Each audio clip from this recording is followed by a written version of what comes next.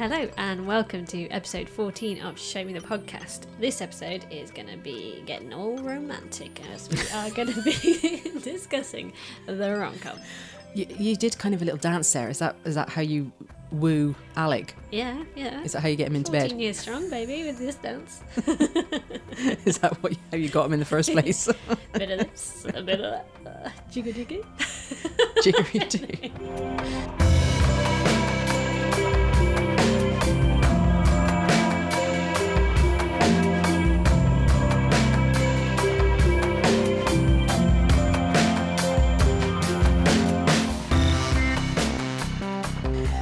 Yes, we've gone all romantic on you, and but you know we're going to get into that a little later on and discuss the four films? Yeah, I've decided, just as you said that, Oh. I'm gonna try and find some romantic music and have it in the background, floaty. Oh, Yeah. what that song like? I wanna fuck you like an animal. Our interpretations of romantic music are so different. That's from Magic Mike.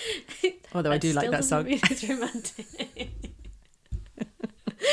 The girl looked like she was enjoying it when he was doing his little dance. I would have enjoyed that. I would have enjoyed it. And I Joe, don't what's his like- name? Joe Magnelli. Oh yeah, that that was a right? great scene. Nagnello. Yeah, maybe we should have put Magic Mike on this. Did you ever watch True Blood with him in? No, I never got into True Blood. Oh, he plays this werewolf and he goes all the time and it's so hot. Yeah. Gets naked a lot. Oh, I might watch it then. Who's he married to? Sophia Viagra. Yeah. Viagra, something like She's that. ace, by the way. She's Yeah, really I like funny. her. I like how she talks. Oh, is she the one that goes about putting a dick in her mouth?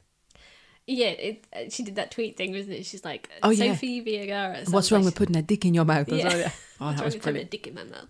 Yeah. Oh, mean tweets. Yeah, Jimmy mean Kimmel. tweets. Yeah. It was Love brilliant. Yeah, we've taken a turn.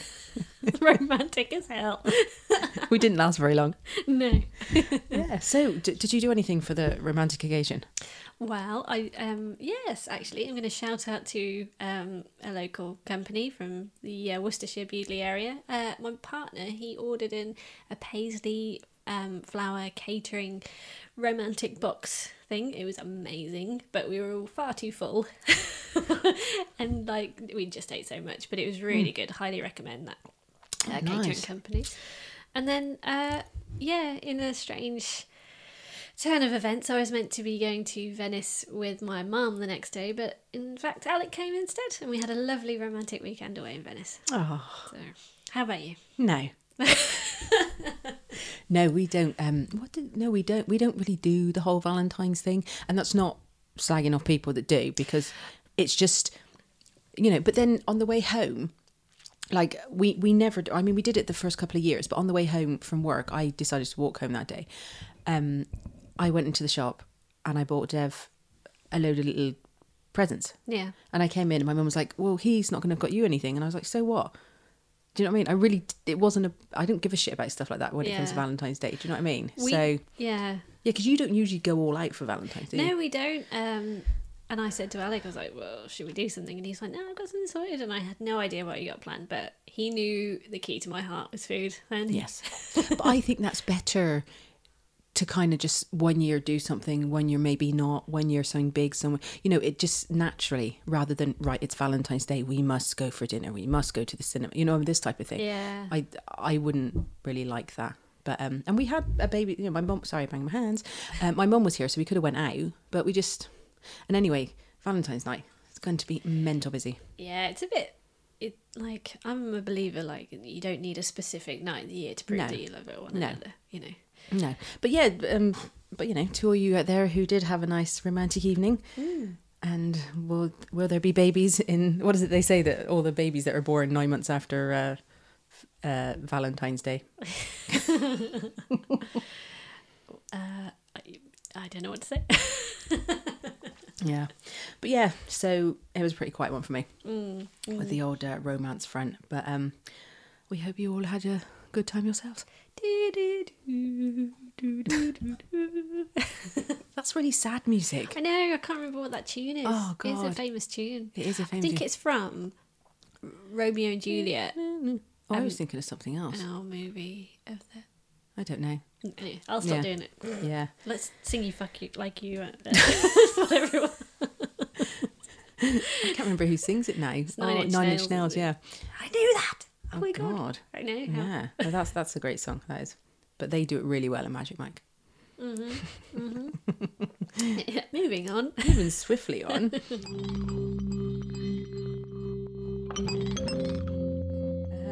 Have you watched anything exciting lately? Oh, only in the past couple of days. I've kind of had a bit of a quiet month. I'm actually the opposite, so I'm kind of combining my watches rather than tell every one of them. Oh, right, okay. Yeah. Shall I go first? You go for it.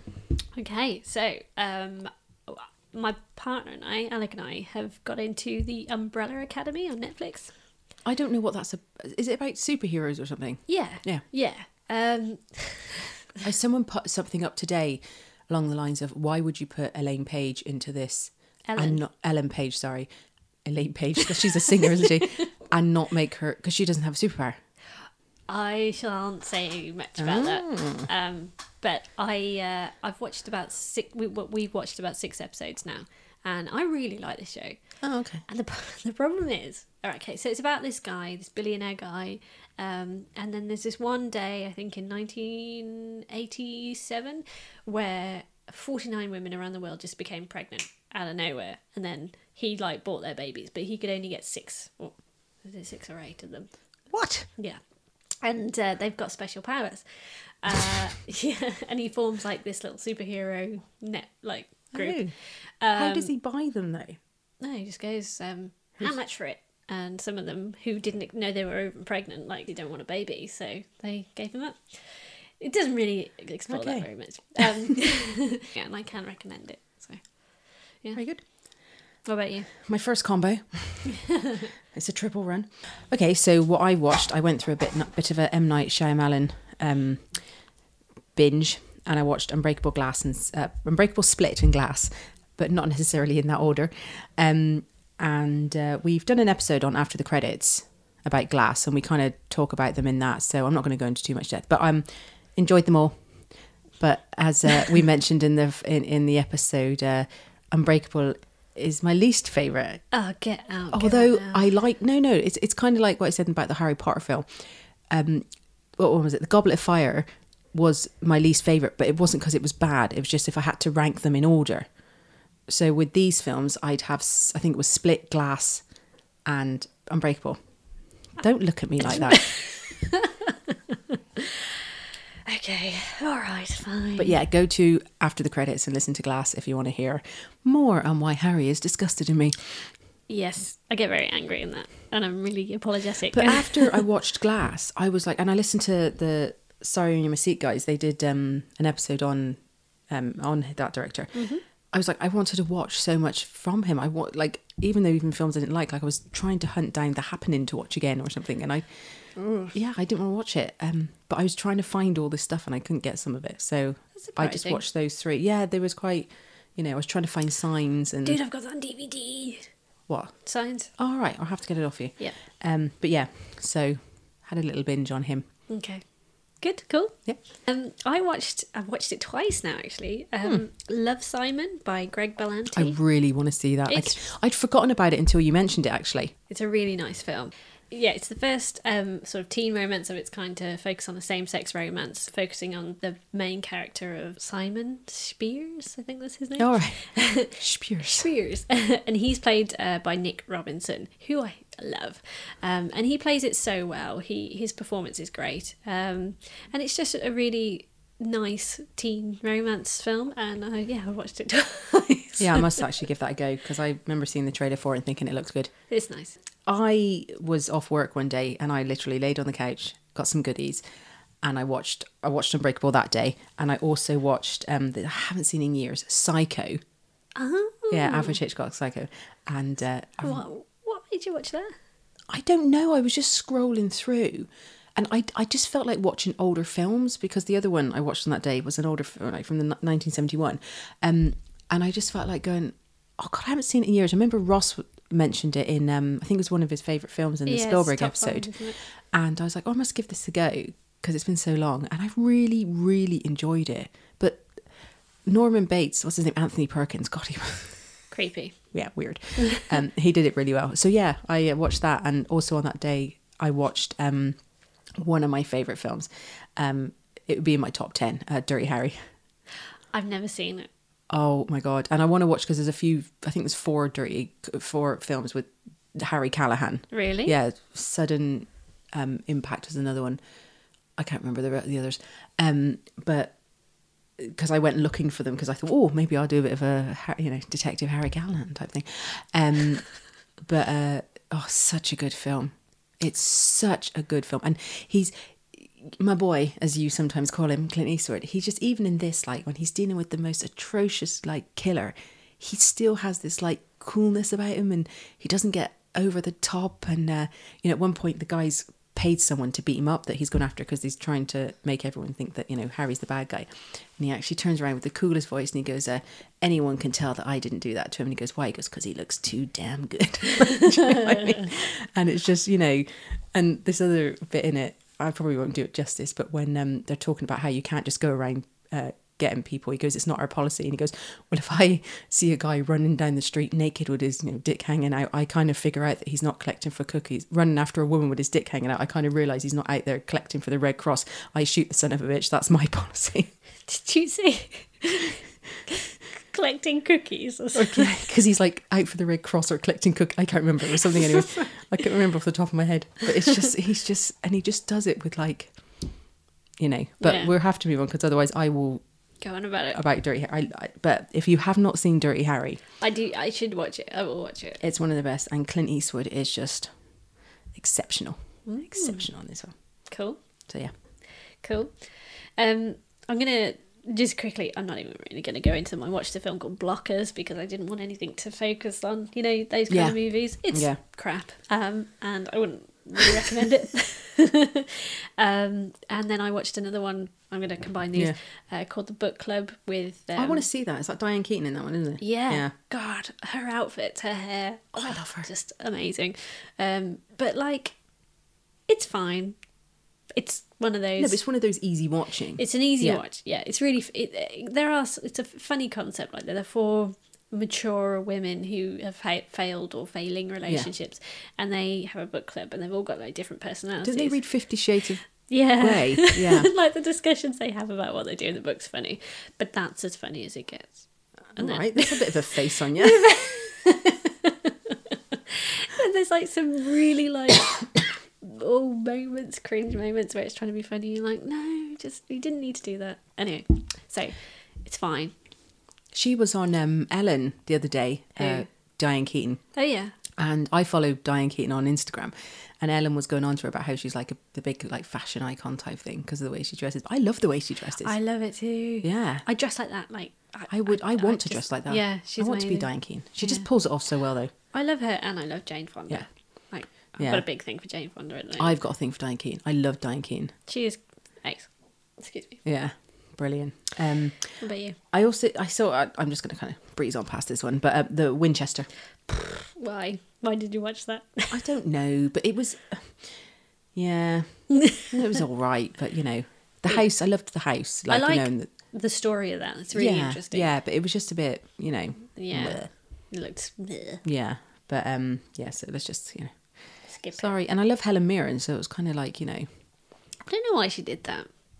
I don't know why Jason Clarke, is it, either, Yeah. did it? Because Yeah. they're both really good actors. yeah. Don't know. That's the thing though. Their acting wasn't bad. It was just it didn't really do anything. It was one of those things where you could have done so much more, like with it. You could have made it really like scary and Atmospheric. and- Yeah, and there was a few little jumps here and there where you're like, ooh, and I didn't. It wasn't like it was an awful film, but I just thought it could have been a bit more. Yeah. Had no substance to it at the end of the day. no, like if I'd never seen it, I wouldn't be missing anything. I think. Yeah. One of them. Yeah. One of them. Yeah. You any more? Oh, yeah. I've got one last one. Yesterday, I had some really bad back problems, so I lay down on my sofa, and as I couldn't watch Umbrella Academy because I was not allowed to binge it, I thought I'll put a proper good film on that I can focus on. So I put Lion on by Garth Davies from 2016, featuring Dev Patel and Marnie, I think. I Oh, can't remember. Rooney Mara, yeah. Yeah, and Nicole Kidman, and Oh, I didn't know Nicole Kidman was in it. yeah, Oh, I she forgot plays the adoptive mother. Oh. So it's about this. It's based on a true story about this Yeah. young Indian lad who, at 5 years old, basically gets lost and ends up becoming an orphan and getting adopted by this Tasmanian couple. And then 25 years later, he tries to find out where he came from. And it's I really enjoyed it. It's very slow paced, but it's very well put together, and the music in it is very evocative. And I sobbed. So. Yeah, I don't know, because we briefly discussed this earlier and you told me some bits of it and I was like, I don't know if I want to watch that now. I do want to see it, but I don't think I could handle It's not the as beginning.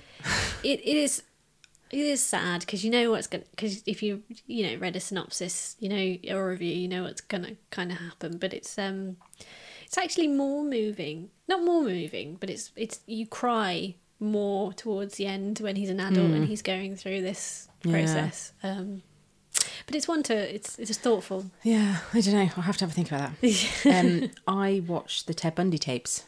Oh yes. Yeah, I was a little bit disappointed. Oh really? Yeah. Why? I've seen a lot of stuff about Ted Bundy. Like he's one that you do kind of watch because he's one of the big heavy ones. You do kind of watch a lot of stuff on him and read tons of stuff on him. And I feel like with this, they kind of gave him a platform he didn't deserve. In what way? Well, it was so about him and not really much about the victims, if you know what I mean. And, oh God, at the end of it, the judge, and I knew this has happened, but I've read this has happened, but I'd never seen it happen, basically. The judge is like kissing his ass there and going, oh, if you had been, because he wanted to be a lawyer, Ted Bundy. And he represented himself in parts of this and everything. And, he was like, God, if you'd taken a different path, I would have loved to have worked with you and all this kind of shit.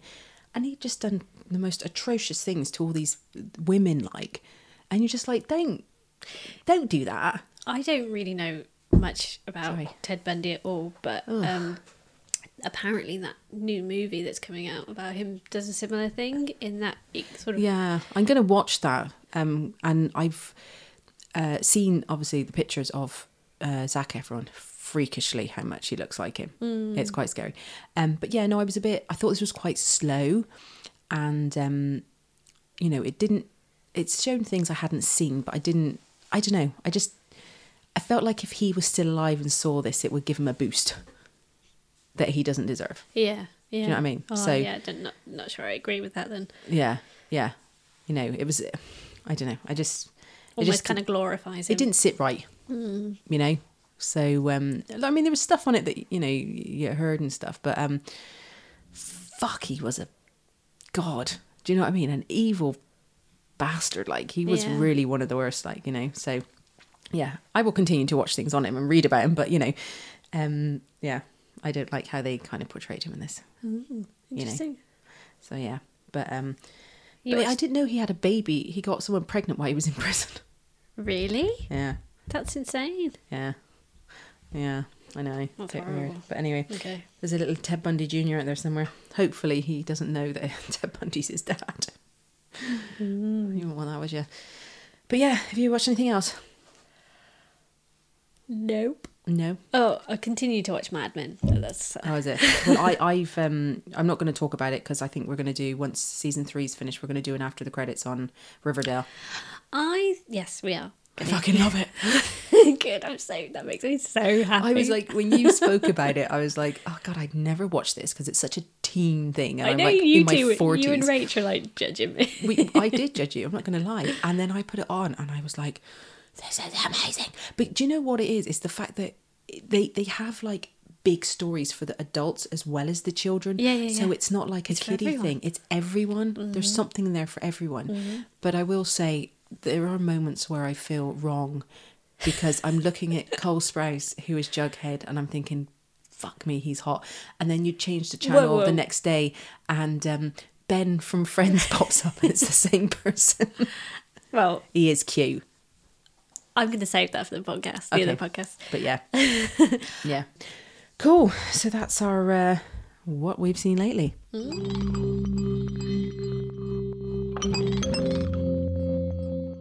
Now, of course, like we always do, we've put out a few little feelers to feel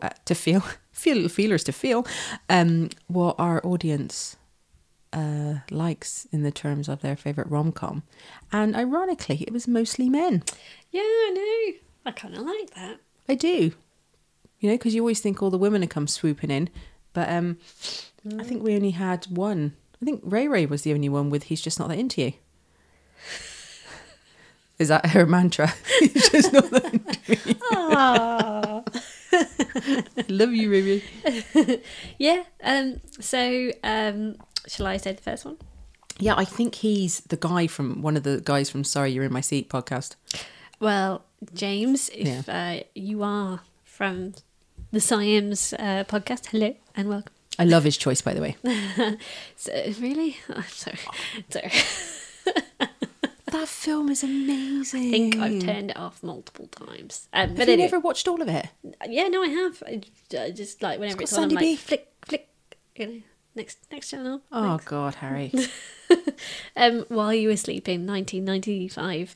And his words are, because it's a masterclass in quirky storytelling and charming characters.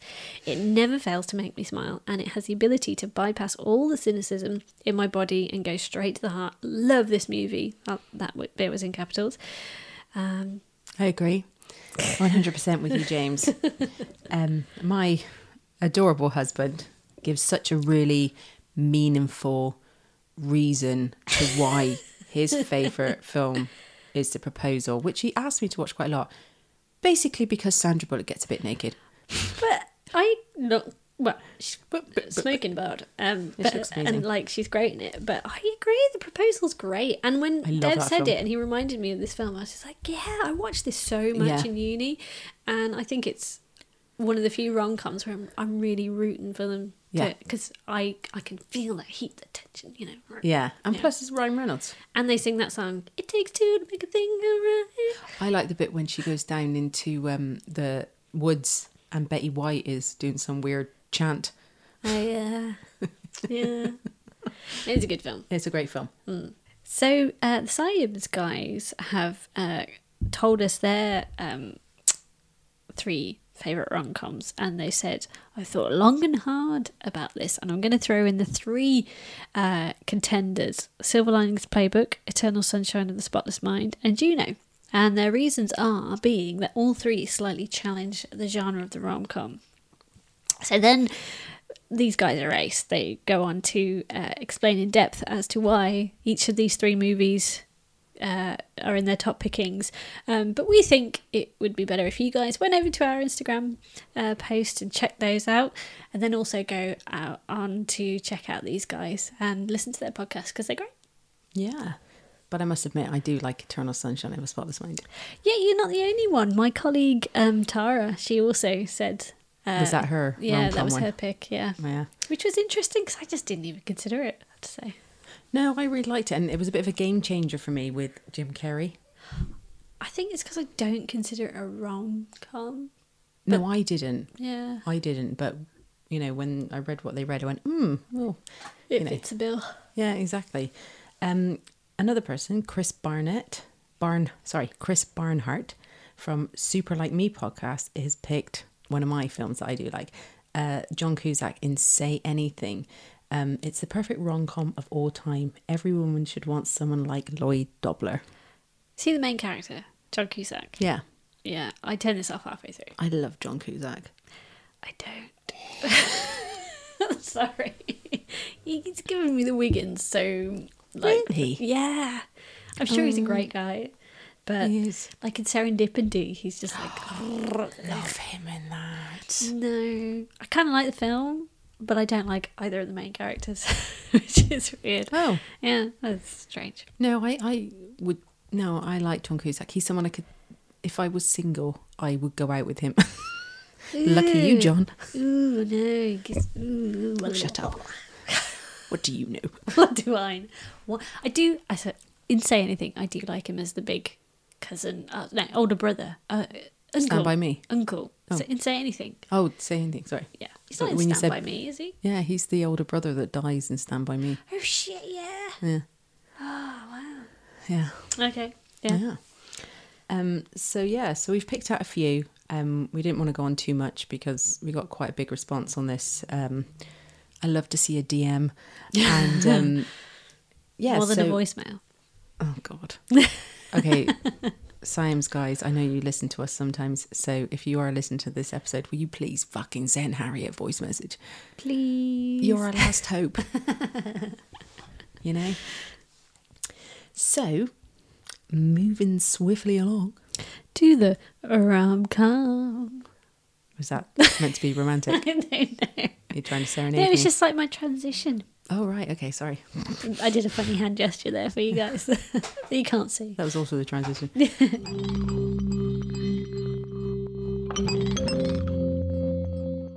Yeah, so what is the rom-com, Harry? How would you define a romantic comedy? Let's fall in love, let a boy meet a girl, and everything goes funny for a while. My parents don't approve. There's a different class. My friends aren't quite sure. He had a girlfriend before. Oh, that rhymed. You did? I thought you were like taking this But from then something. we fell in love. Ooh. I really wish you guys could have seen that, because to watch it live was just something else.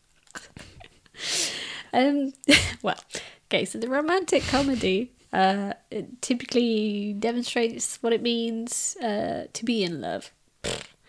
That was her inverted quote. What was it? Quote comment.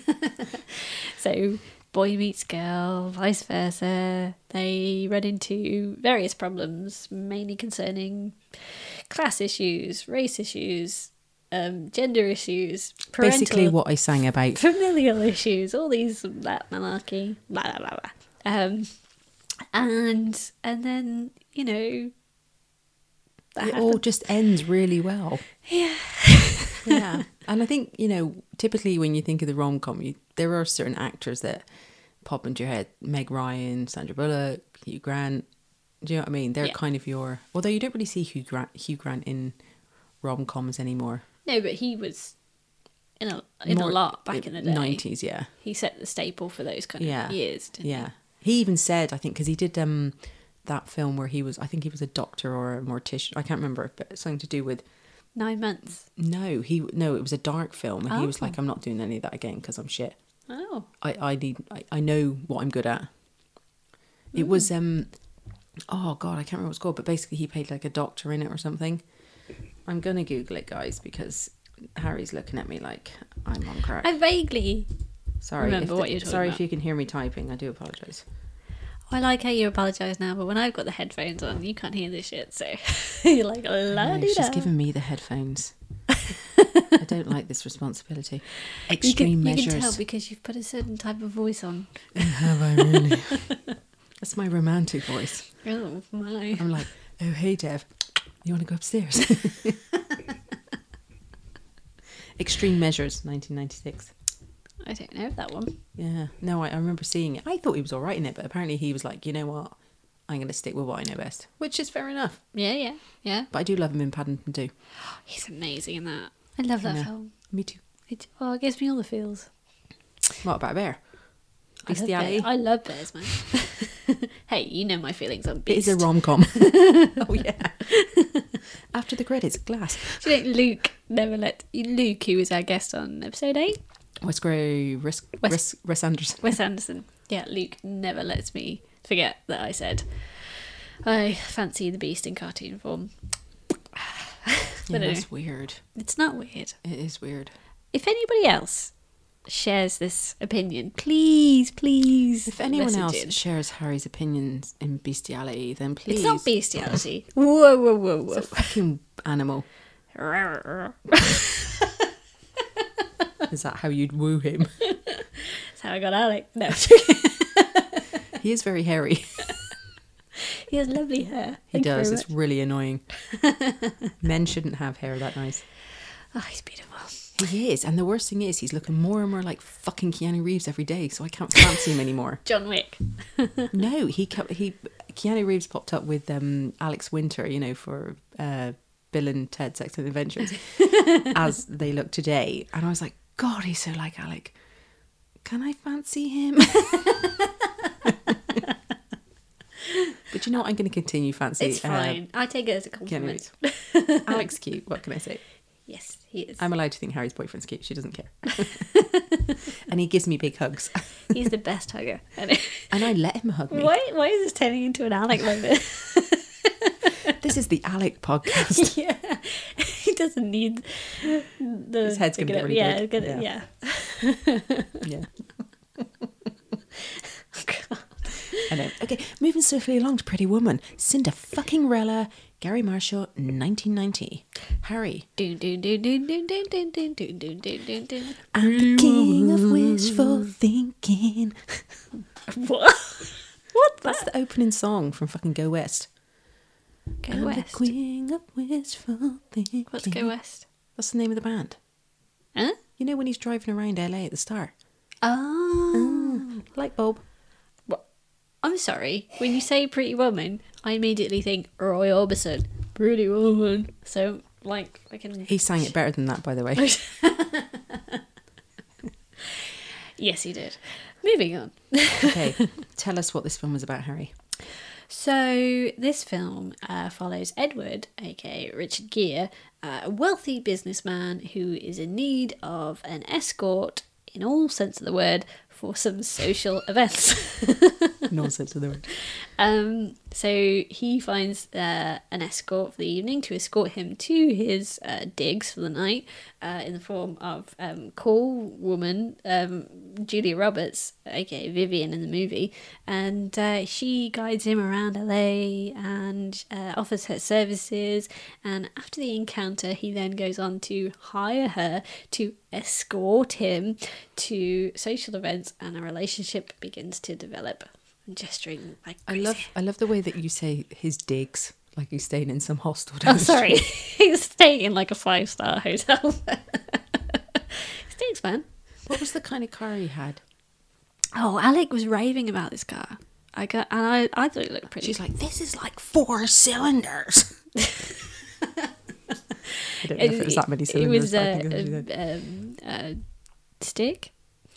Oh, shift stick. Isn't Shift that stick. what shift stick? Yeah. Yeah, that's because in America all the cars are like Automatic. Automatic, yeah. So when they get one with a shift stick, Dude, when I was over there and we were driving through California, it took me so... Oh, did you get a shift stick?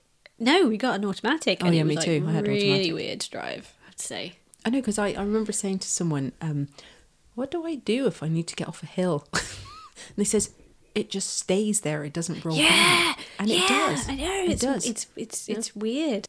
I must admit, I do thoroughly enjoy this film. I love this film. And I enjoyed rewatching it. I must admit, I thoroughly love this film too. Lorraine's face was just like, you what? Weirdo. So why do you like it? What's your... I like it because it's, as much as it's a rom-com, it's still kind of gritty, and like, especially like subject matter. It's a, you know, It's not an easy rom-com. No. It's not like a sweet innocent girl Yeah. to the you know, Lovely, innocent man yeah, type thing. Yeah. They both They've got flaws. Yeah, they've got flaws, and it's quite gritty in some sense. And in the end, it's not just about him saving her; it's about her saving him as well. And I really like that.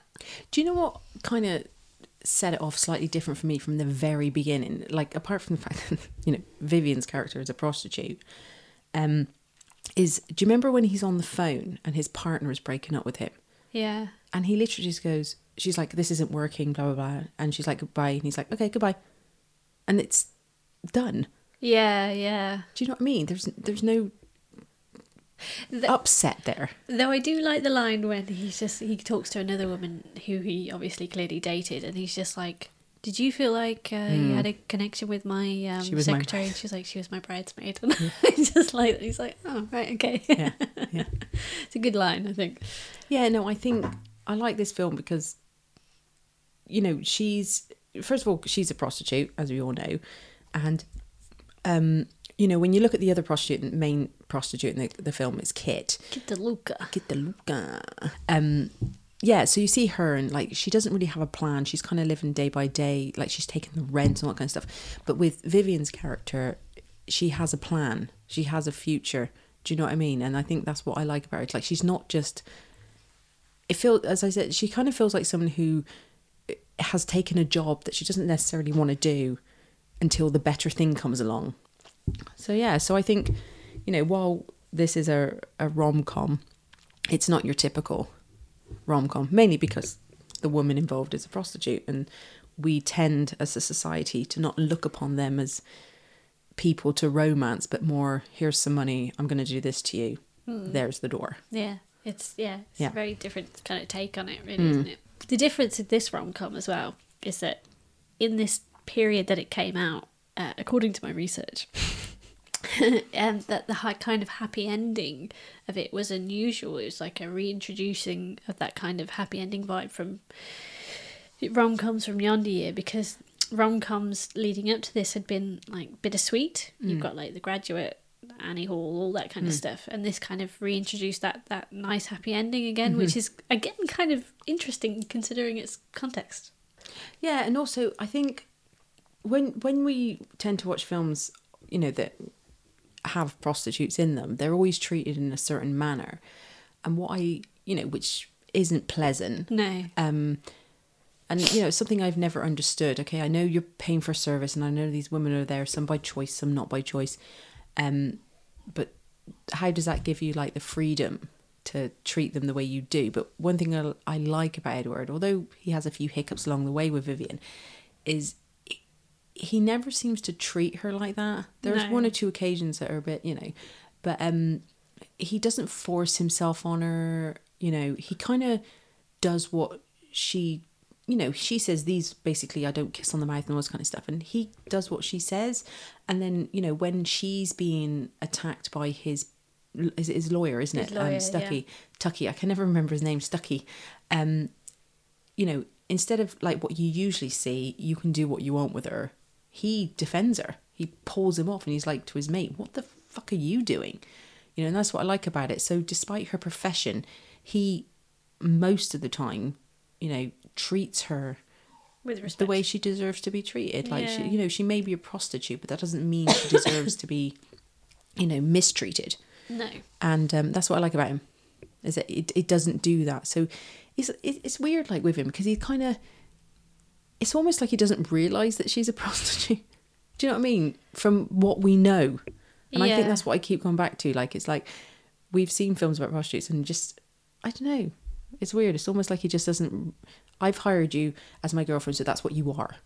And that's how he treats her. But without... It's like a business. Yeah, but he could mistreat her. Because that's what... But I think that's what it's saying. It's like, yeah, she makes, from the get-go, she makes him feel like the gentleman that he has always been, but has never been able to be with these other stuffy people who just basically want to hang around with him for his money. It's like he can be himself with her. Yeah, yeah. You know? And it's the same with him with her. Yeah. Like, he makes her the woman that she's sort of... Yeah, because you kind of see the whole, you know, opinions of her type of profession. Like when she goes shopping. Yeah. And they don't want to know who she is. Yeah. You know, we don't basically want you in here. Please leave type thing. And then, you know, she you know, I love her relationship with the is he a concierge? I can't remember. Yeah. Yeah. Hector Alonso or something his name is. Yeah. I love that relationship. And then he gets her all like suited and booted and stuff like this. And when she walks back in, you wouldn't wait on me yesterday. I'm off to go shop. You know what I mean? Do you know what? It's a minor note, but what I really like about that scene is it's not an overly witty, overly scripted scene. She's just like, big mistake. And I like that, but huge mistake, because it's not like it's not too clever. It's just natural. Yeah. Because you would go in there and you wouldn't necessarily think of like an amazing comeback. Yeah. You'd just be like, sucks to be you now today, doesn't Yeah, it? And exactly. and I like that kind of writing in it. Exactly. But that's just like another thing. I found like when I was growing up in Ireland, you'd meet all these people that were like farmers and stuff, and they'd all look a mess and they'd be stinking of cow shit and stuff like that. And they were minted. But because they didn't look a certain way, you know, and that's the thing with her, like she was in this presence of this guy with money. So therefore she had money because she had the credit card and all this kind of stuff. Yeah. But yet, you know, it didn't matter that she had all that because of what she was dressed like the first time. And, you know, that's one thing we're guilty of is like we look at you and we go, yeah, you're this person. Yeah, yeah. You know, and I know people with wacky dress sense that look out there. You know what I mean? Some of them have money, some of them don't. You know, but it's weird the way that's what it comes down to. But that's, you know, that's, I suppose that's what we're like, isn't it? We kind of look at someone and we make a judgment, don't we? Yeah. And this film screams that. Yeah. Yeah. I do, slightly changing the subject, I do find it funny that this, two things. This movie was produced by Disney. And originally that it was going to be a dark film, drama called 3000, based on the amount of money that he was going to hire her for, and yet they kind of like turn it around to be this massively successful rom-com. I just think that's so interesting. Yeah, no, I know. Another thing, something that I looked into and it became massively clear once I read about it, was that its similarities to My Fair Lady. I didn't even think about that. No, you don't. And I think that's one thing about us doing these podcasts. Like, obviously, when we watch a film, we don't sit there and come up with all this stuff ourselves amazingly. Like, we do some research. We do some research, and you know, and I sometimes get a bit annoyed at myself because I'm like, oh yeah, so obvious. Yeah. So like now I find, because like me and Harry did a film degree, and you know we had to think like that when we were doing a film degree. So now but the problem is with me, I start watching the film, like, right, watch it, Lorraine, and come up with all this amazing stuff. And then I forget that that's what I'm supposed to be doing. And I just sit there watching it. And then at the end, I'm like, oh, shit, what was that about? This type of thing. But no, I think this is a good choice in the sense that, like you said, it's not what we think of as a rom-com. But I could see how it is a bit darker than what we usually go for, you know, the usual. And like as a child, like I watched this as a child, and it was the first film where I felt very conscious as I was watching. Was that the piano scene? The piano scene, yeah. That I was watching a kind of sexual scene around my parents, and I was like, oh, what? But at this age, like watching it again for this, it becomes really, like, you really take in the subject, and you're like, it's a film about a call girl and a rich guy paying for it. It's actually quite, like seedy, isn't it? But yeah, when you were watching it as a kid, I'm sorry, I was a kid when I watched it, you just don't think of that at all. No. But that's one thing I found since we did our film degree, and especially doing this podcast, is the fact that, you know, we're watching certain films that we would have watched a long time ago that we haven't watched in a long time. And I'm like, oh, really? Yeah. It's like when we were talking about The Breakfast Club and the scene where he's like under the table looking at her pants. Like before I was like, oh, what's he doing? Whereas this time I was like, oh my God. Yeah. Like, do you know what I mean? So you know, and I think that's just an age thing because, New you know. eyes, fresh eyes. No, it is fresh eyes. It is fresh eyes. But one thing about this film I loved that, you know, like with most films, there is your few quirky little fun facts. And I did not know this, but in, you know, Gary Marshall. Yeah. He's the homeless guy that shouts. Yeah, I read that Stallone's too. house. I didn't know that. I think that's really funny. And I didn't know his daughter was the one who played that in the hotel. She was like the girl in the receptionist. I didn't know love things like that. Yeah. Another fun fact for you. Oh. You know the opera they go and watch, La Traviata? Well, apparently this film's storyline is based on La Traviata. Oh. Yeah. I love that. I love the way she gets all upset and what she goes, I almost peed my pants. And he goes, it was as good as the Pirates of Penzance. Yeah. I was crying so much I almost peed my pants. I'll tell you one thing I didn't know. Because it's not that because of what she looks like, because obviously Julia Roberts is gorgeous. And, you know, she's a beautiful figure. But there was always this kind of like, wasn't her. You know the opening scene where she's in bed and she's in like that lingerie and they don't show her face, and the camera kind of moves up her legs and stuff, and you see her stomach, and there was always like doubt. This is at the very, very beginning. There was always doubt of whether that was actually her, and it was her. Ah. According to my resources. But the reason they don't show her face, is according to Gary Marshall, is because she's a redhead. But when we see her, she's in the blonde wig. And they didn't want to show that. I did think, upon my recent viewing, that those scenes are very sexual. They're a little bit close to the vein, aren't they? In the rom-com sense. Yeah. Like, yeah, it's a bit more of a mature film kind of vibe in those scenes. This is definitely a romantic comedy that you wouldn't necessarily show your 12-year-old child. You know, I think it's a bit of an older... Yeah. So there is definitely an adult. This is a romantic comedy for adults. You say that, but then I watched it as a kid. And you shouldn't have. No, a lot of people I know watched it as a kid. Yeah, but they shouldn't have. Probably all serial killers right now. I'm not. You say that. But yeah. And overall, it's probably... I'll probably cut this out and put it at the end. But overall, out of our romantic comedy sections, I had a different viewing on this, more so than I did the others. Like, I thought about this more in a different way than I did the others upon watching them, like, for this. So that was interesting. That's good. Okay. Well, our next film is one of my favourites. I have to say, I put this in there, and I love it so much. I remember one day, I have to say this, I watched it 3 times in one day. In one day? In one day. Yeah, she's giving me the loser sign. It's the 2006 Nancy Meyers film, The Holiday, and Dev fucking hates this film. So yes, it's The Holiday, Nancy Meyers, 2006. One of my... 2006? I know. Gosh. I fucking love this film. Yep. The end. No. So for any of you that... well, obviously you've seen it because you watched it. Did you see it before this?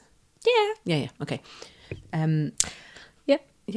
Okay. So for any of you that don't know what this film is about, it basically stars this woman called Isaac. Does it basically? I have to really stop fucking saying this. Okay. Stars Kate Winslet as Iris, who is a writer and a hopeless romantic, and she falls for a colleague of hers called Jasper, who's played by Rufus Sewell. Sewell. I used to have the biggest crush on him. Really? Apparently they were an item though at one point. Oh really? Yeah. I know. Have you ever seen Dark City? No. And he's like, he's a character in that.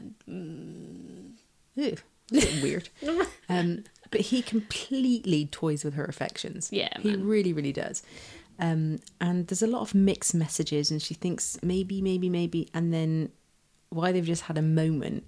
They have you notice in London a lot of office parties seem to be within the actual office. Yeah. So there's this office Christmas party going on, and it's then announced that he's getting engaged. Bastard.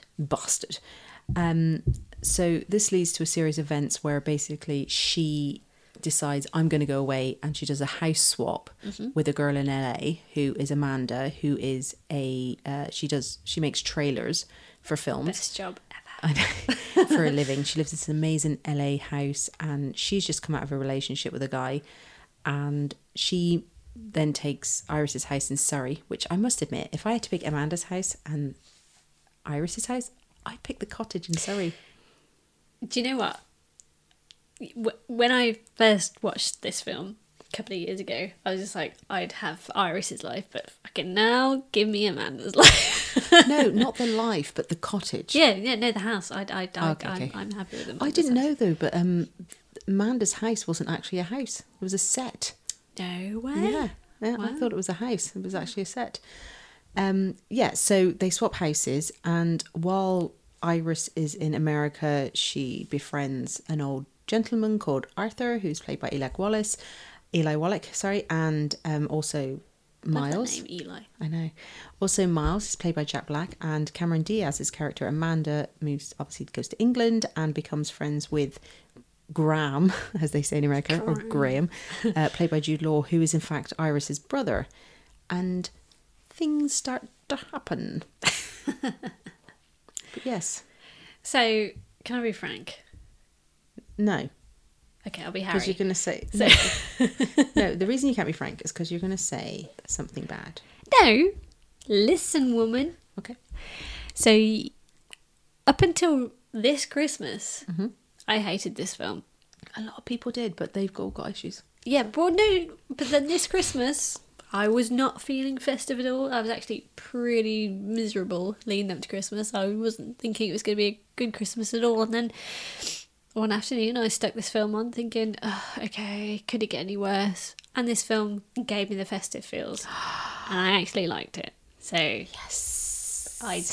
my opinion changed on it. It could have something to do with Jude Law, but I'm not saying anything. He is really cute in this, isn't he? No, it's not. I think it finally warmed my cold heart. Apparently, Jude Law's character is kind of based on the look. They kind of gave him that look with the glasses and stuff of Clark Gable, who in it, they mentioned that he's from Surrey, but Clark Gable, as we all know, is from Bristol.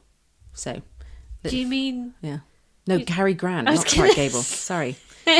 Duh, Cary Grant. Oh, Yeah. It's kind of a bit different, I think. I don't think this is your typical kind of like rom-com, especially in the roles of, especially with Amanda's character, because when we watch Amanda and Graham, they're very role reversal in the sense that he's kind of the weepy crying romantic one and she's like the bit of a stone cold, I don't cry type person. Do you remember? Because he turns around and she goes to her boy the guy that she dumps, she goes, why does it bother you so much that I can't cry? yeah, Do you know what I mean? yeah. So there's a lot of role reversal in this of what we're typically used to seeing. Yeah, but you don't see any of the men cry until the end.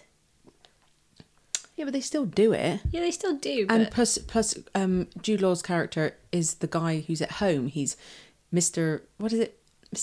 Mr. Napkin Head. He has his kids. His wife died. He's the one at home with the children. He's the one that's doesn't want to introduce her to the children, which is usually the thing that we see from the woman. They're kind of holding off a bit. yeah. You know, from that point of view.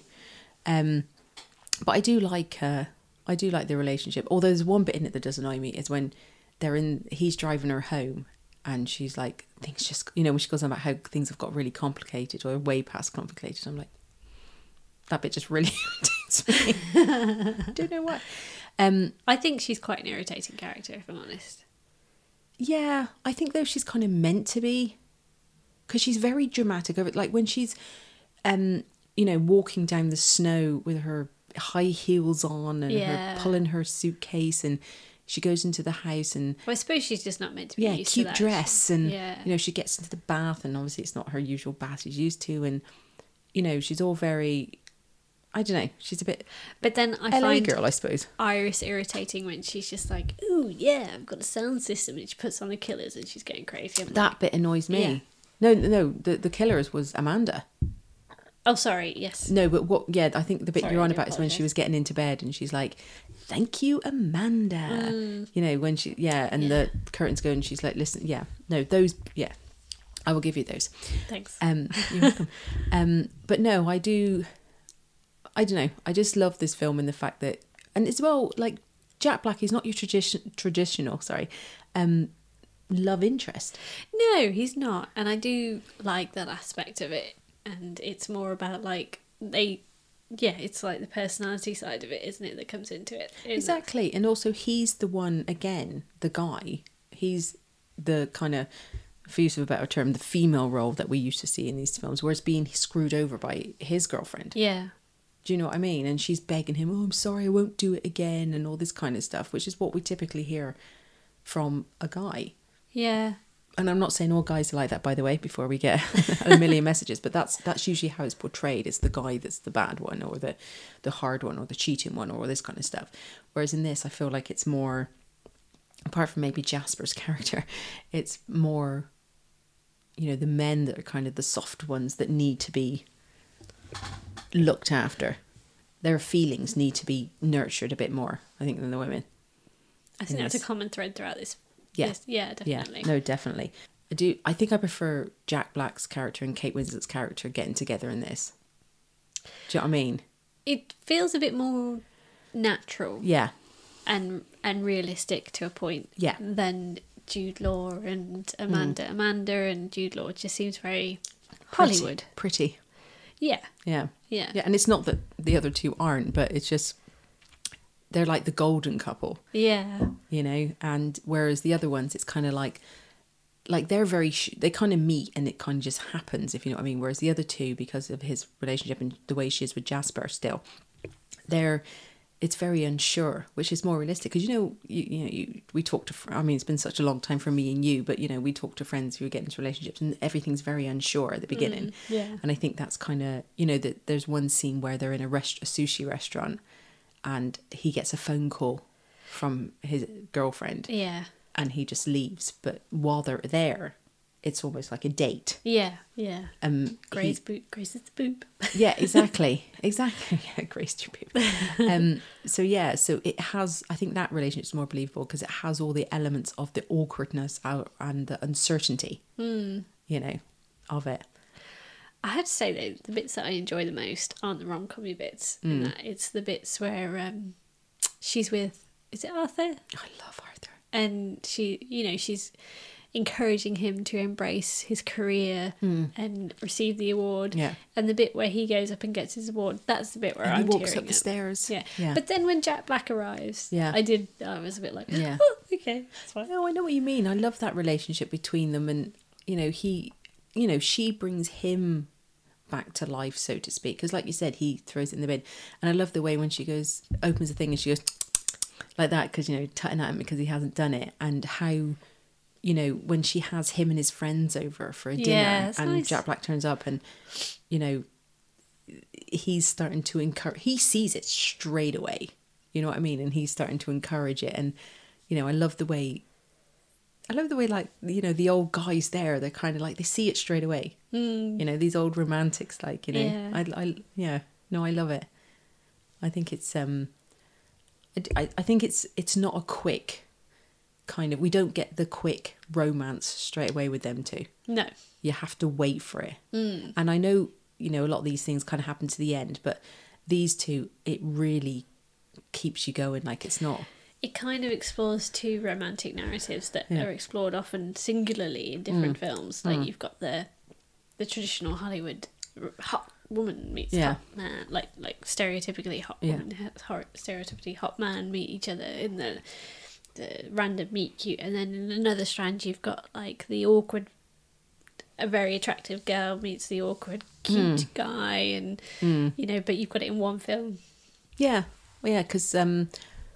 because to me, Kate Winslet, she's kind of like an English beauty to me, like, you know, like a, what's they called, English rose type English thing. rose. She's got that traditional look about her. But Jack Black, like, I find him quite strangely attractive, because I know people don't with him, but in this film, I'd go for Jack Black in this film. I get it, I totally do. He's not your stereotypical lead, is he? But he is attractive in this film. He's got personality, he's got a nice smile, he's got a winning But even, charm. do you know when he pulls out the eyelash? Yeah. Do you know, just things like that. Like, he's just, there's a sweetness to it. I don't know why. I can't tell you why I love this film so much. It is a can't nice tell you why I film. watch it so much. But Like it was meant to be like a Christmassy film, and I think that's what kind of irked me, because it was so sunshiny, and I was just like, it's not a Christmas. I was very I judged it on appearance, I have to say, but I like Christmas. I really watched it. I watched it twice actually, and it Did you? I saw beneath its surface, and I kind of got it. So yeah, I like this film. Yeah, so if you haven't seen The Holiday, I would highly recommend it. I would too. Yeah. Okay, moving on to our next film, which was Harry's suggestion, and I haven't seen it in years upon years upon years. And so I was a bit confused as to why she picked it. But it's a film from 1959, Don't Let It Scare You. It's always good to watch old films, directed by Billy Wilder. Aren't you proud of me? I am. I am. You're a millennial going back to old style I films. don't think I'm a millennial. So for people that don't know they're millennials, yes, Some Like It Hot. Some like it hot. I was kind of glad that you suggested Some it. like it hot. Oh. It's Robert Palmer for you. It's a great album. I love Robert Palmer. May he rest in peace. Yes. So yeah, I was like, okay, because I don't remember this as a romantic comedy. But I think as we've gone through these films, they're not your traditional. Yeah, let's face it. I have cheated here Yes. in order to talk about a film I like. Yeah. But it has the thing Romantic is, elements. Yeah, the thing is with this film, right? It's got all kinds of genre types in it. You've got your buddy movie, you've got your mafia movie, you've got your rom-com. You know, it's got musical elements. It's all the genres, which is why it's so good. Okay, so for those who haven't seen it, Harry, what's it about that will make them go see it? Or not go see it, but, you know, put it on Netflix. What do you want me to give the synopsis? You know, back in the 50s, the way people used to go to Netflix to watch films like this? So just let them know. Give them a synopsis. So it follows musicians Joe, played by Tony Curtis, and Jerry, played by Jack Lemmon, and they witness a mafia murder on Valentine's Day, the St. Valentine's Day massacre. And they take an unusual route to go into hiding to avoid being massacred themselves. They dress up as women and they join an all-women's band who are heading towards Miami to perform in a hotel down there. So they disguise themselves as women to hide from the mafia, and along the way they find they come across a band member called Sugar, played by Marilyn Monroe, who's looking for love and describes herself as... What is it? And describes her wants to do to... describes what she wants from love to Joe, who is... Josephine. That's Tony Curtis. Yeah, and he pretends to be a millionaire when in Miami, and that kind of happens. And then on the other side of it, you've got Jerry, who's playing Daphne, and he wins the affections of a millionaire himself, and it goes from there, and it's just a riot of all sorts. I must admit, I'm watching this. Marilyn Monroe is an absolute pleasure to watch. She is, isn't she? She's an absolute fascinating character. Yes. Yeah. She really is. I was just like, when she's on screen, and I don't know much about Marilyn Monroe, and this has kind of made me want to go and watch other films that she's in. You cannot take your fucking eyes off her. You really can't. Yeah. And she really is beguiling, isn't she? She's got this presence, and like there's the scene on the train, and just the way she does it. She flirts with the camera, like, and you're just watching her. And the scene on the beach where she first meets what's his name? When Tony Curtis is a millionaire. Yeah. And she's just like flirt with him, and her grin is just like amazing. But apparently she was really... They had to have like 50 takes with her to get the scene nailed, and they all really struggled to get the scene right. But fuck it, doesn't care. She nails it in the end, doesn't she? So yeah. No, I was quite mesmerised by her, if I'm honest with you. She just, I don't know. You just couldn't stop. I just couldn't stop looking at her. You know, it was really weird, and it's kind of, you know, I was even like. Because you see all these things coming up on Facebook, and I hate this term. I have to say, I hate this phrase. When you stick a picture of a woman of Marilyn Monroe's size, you know, she's not your typical, you know, skinny, I hate that word skinny, by the way, but, you know, Hollywood kind of actress type thing, and they put real woman. She looks like she's about a size 14. 12, 14. Yeah. She does, in all fairness. Not that that's big. You know, I'm that myself, but they put real woman next to it. I hate that fucking phrase. Yeah, real I woman. hate that too. We're all, every woman's size is real woman, whether Yeah. you're a fucking size 2 or a size fucking 22. But she just, I don't know. I think if I passed her, I'd be like, yeah, I want to go out with you. She's just got chemistry. She's just got an allure. She even though by these day standards, she's beautiful no matter what, but like she's just got this shape. She knows how to work it. Like that scene when she's getting the train and she's just like, her ass is like wiggling. Yeah, I mean, it's obviously very forced, but she knows how to work it, and like she's like, her head's moving from side to side. She's just got this fantastic, just an allure, and she just knew how to work the camera, definitely. But it doesn't matter like what size she is. She's just beautiful. She is, and there's an innocence about her, and she's so cute, and you know, she's someone that, if you knew her, you'd almost feel very protective of her. You say that, but what I think is interesting about her character in this film is that, okay, we've got Jerry and, oh God, I'm terrible with names. What are their names again? We've got Jerry and Joe. Yeah. So we've got Jerry and Joe, and they're conning people at the end of the day, aren't they? They're musicians first and foremost, but they are having to con people that they're women. Yeah. And they think they've come across this really innocent girl who's just like, you know, through with love as she sings, you know, blah, blah, blah. But she's not. When Junior meets her, instead of like really coming on to her, she tries to fool him into thinking that she's like this, oh, I'm from Branmore or whatever, you know, and she's almost equally as skilled in con artistry as they are. And so you think she's innocent. She's not. And I like that. But I think with her, which probably happens to a lot of women, is they just realise they have to play the game. Yeah. Do you know? Like, yeah, but... I know, and you know what I mean? I've probably done it myself, like, do you know what I mean? But you kind of, like, I met Dev like 10, 11 years ago. So I was single for 10 years between him and my last partner. And as time went on, I realised the way men responded and acted towards certain things. And I would start adjusting the way I acted to suit them. Do you know what I mean? And I think that's what it is with her. She's looking for so long that she kind of realises what she has to do, you know? And that's something, you know, with some women, I kind of think to myself, you know, which you shouldn't have to, by the way, but sometimes you have to bloody play the game. It's a stupid fucking game. So it's kind of deception. Yeah.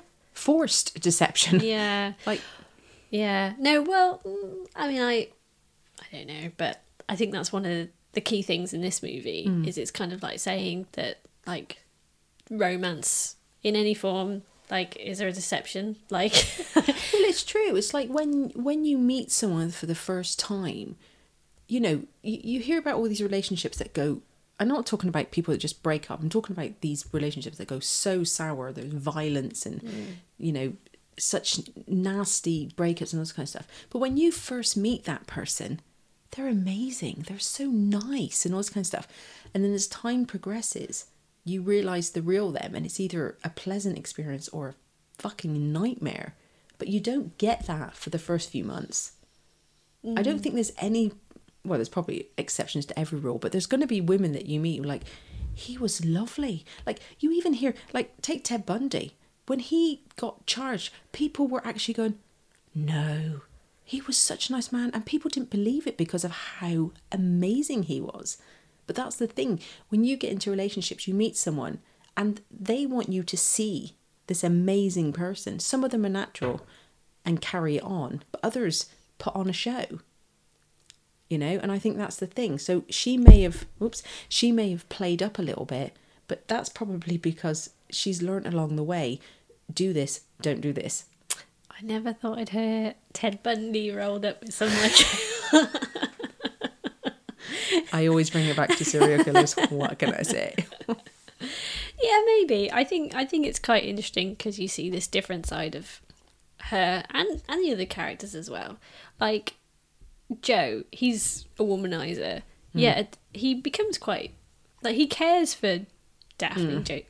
He actually likes her, doesn't he? Yeah, and he really likes Sugar, and eventually he feels bad for being Junior, but he sees through her con. She doesn't see through his, and but you know, and then it's like with Jerry and Daphne, he like sees.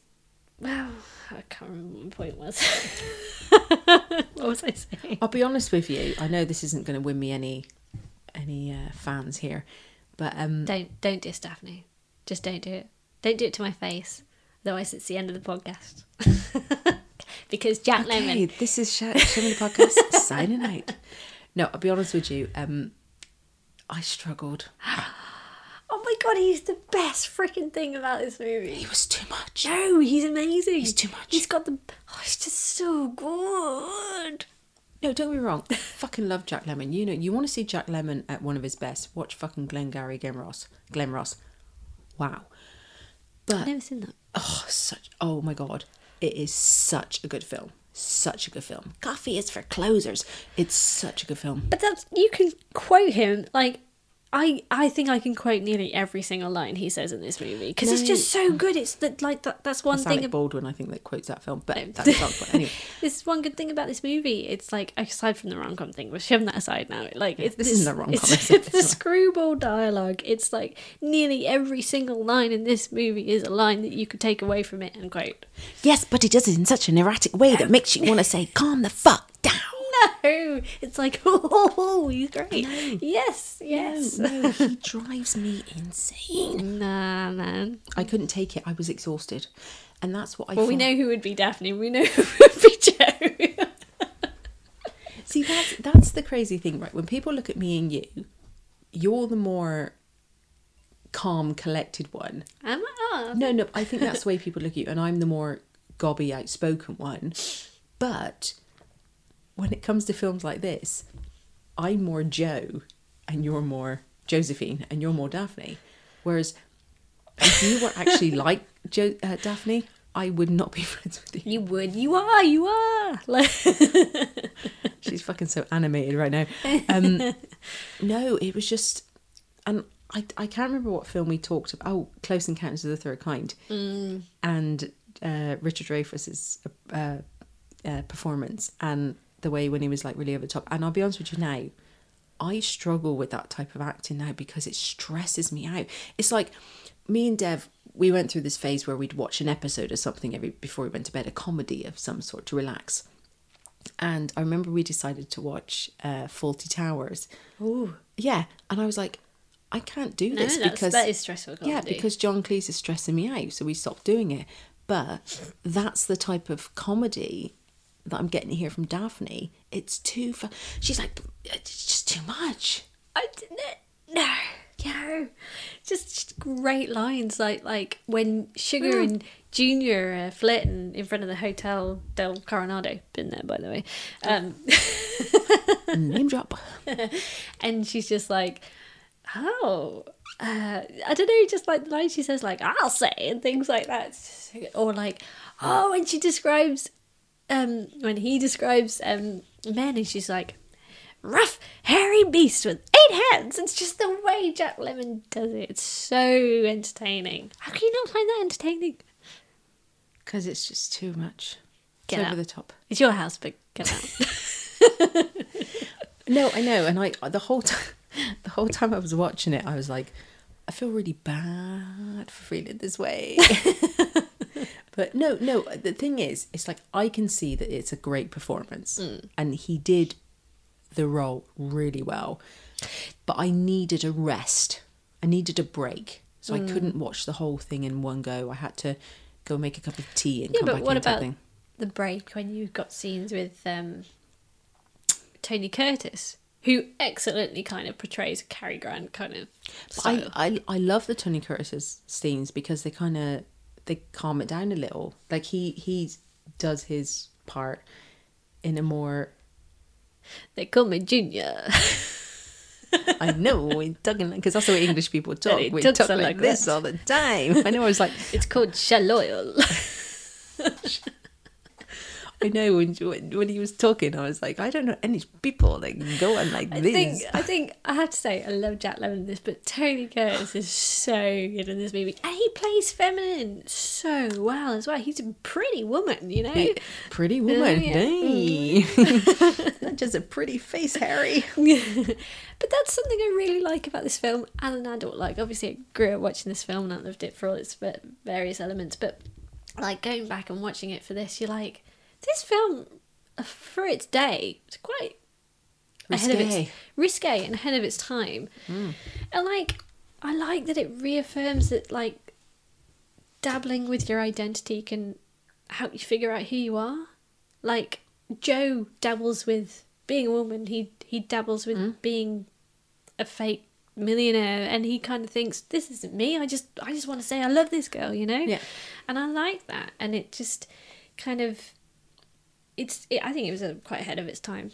Yeah. I'd say. No, I agree with that, because when they kind of like when he's talking to Sugar about the yacht and all that kind of stuff, you're kind of thinking to yourself, you know, that's what he wants. That's what he wants to be. But when it comes down to it at the end, he just wants her. Yeah. He's just realised, I've fallen in love with this girl. And can I just say, we're talking about risque moments. That dress.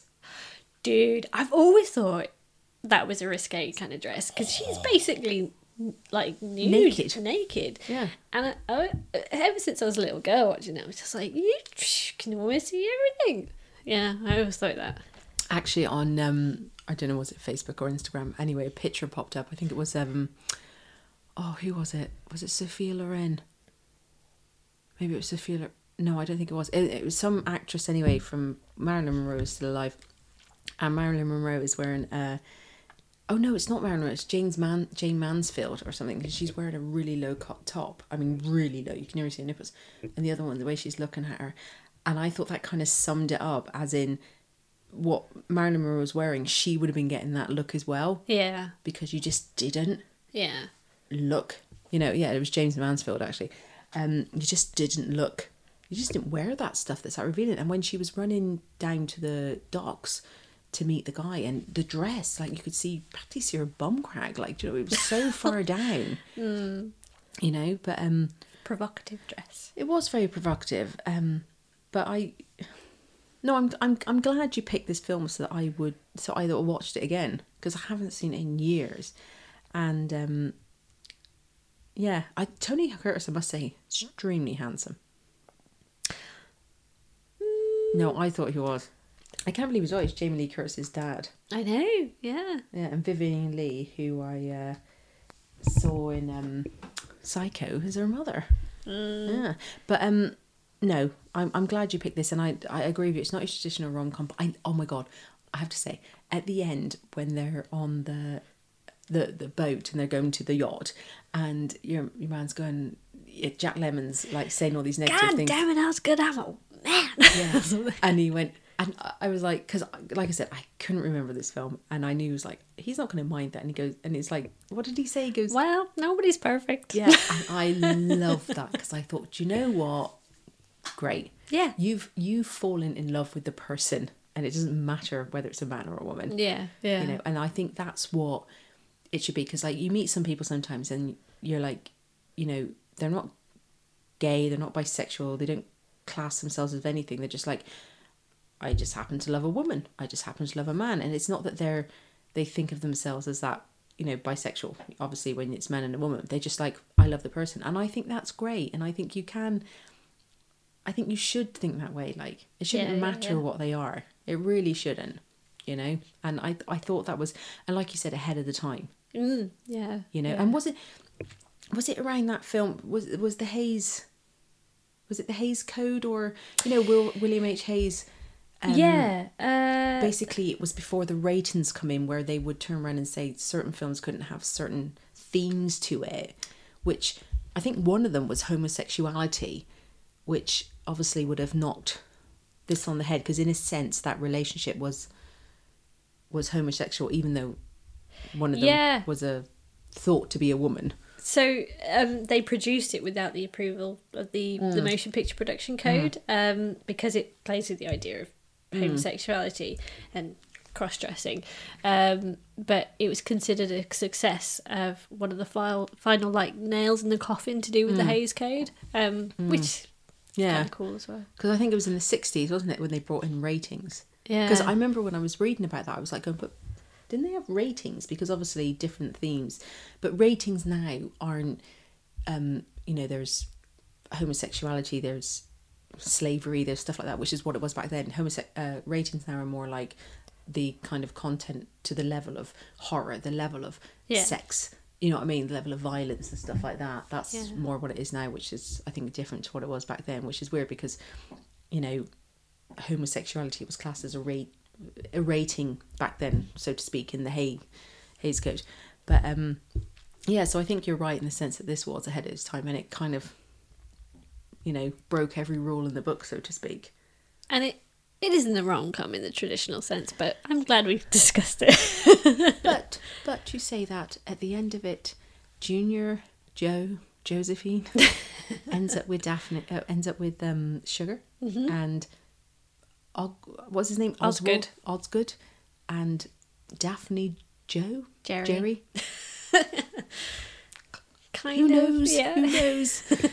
Well, he was the one that's saying, I'll get married and I'll get a divorce and I'll get all the alimony. So, who knows? Who knows? I'm engaged. Sorry, I'll stop quoting. I know.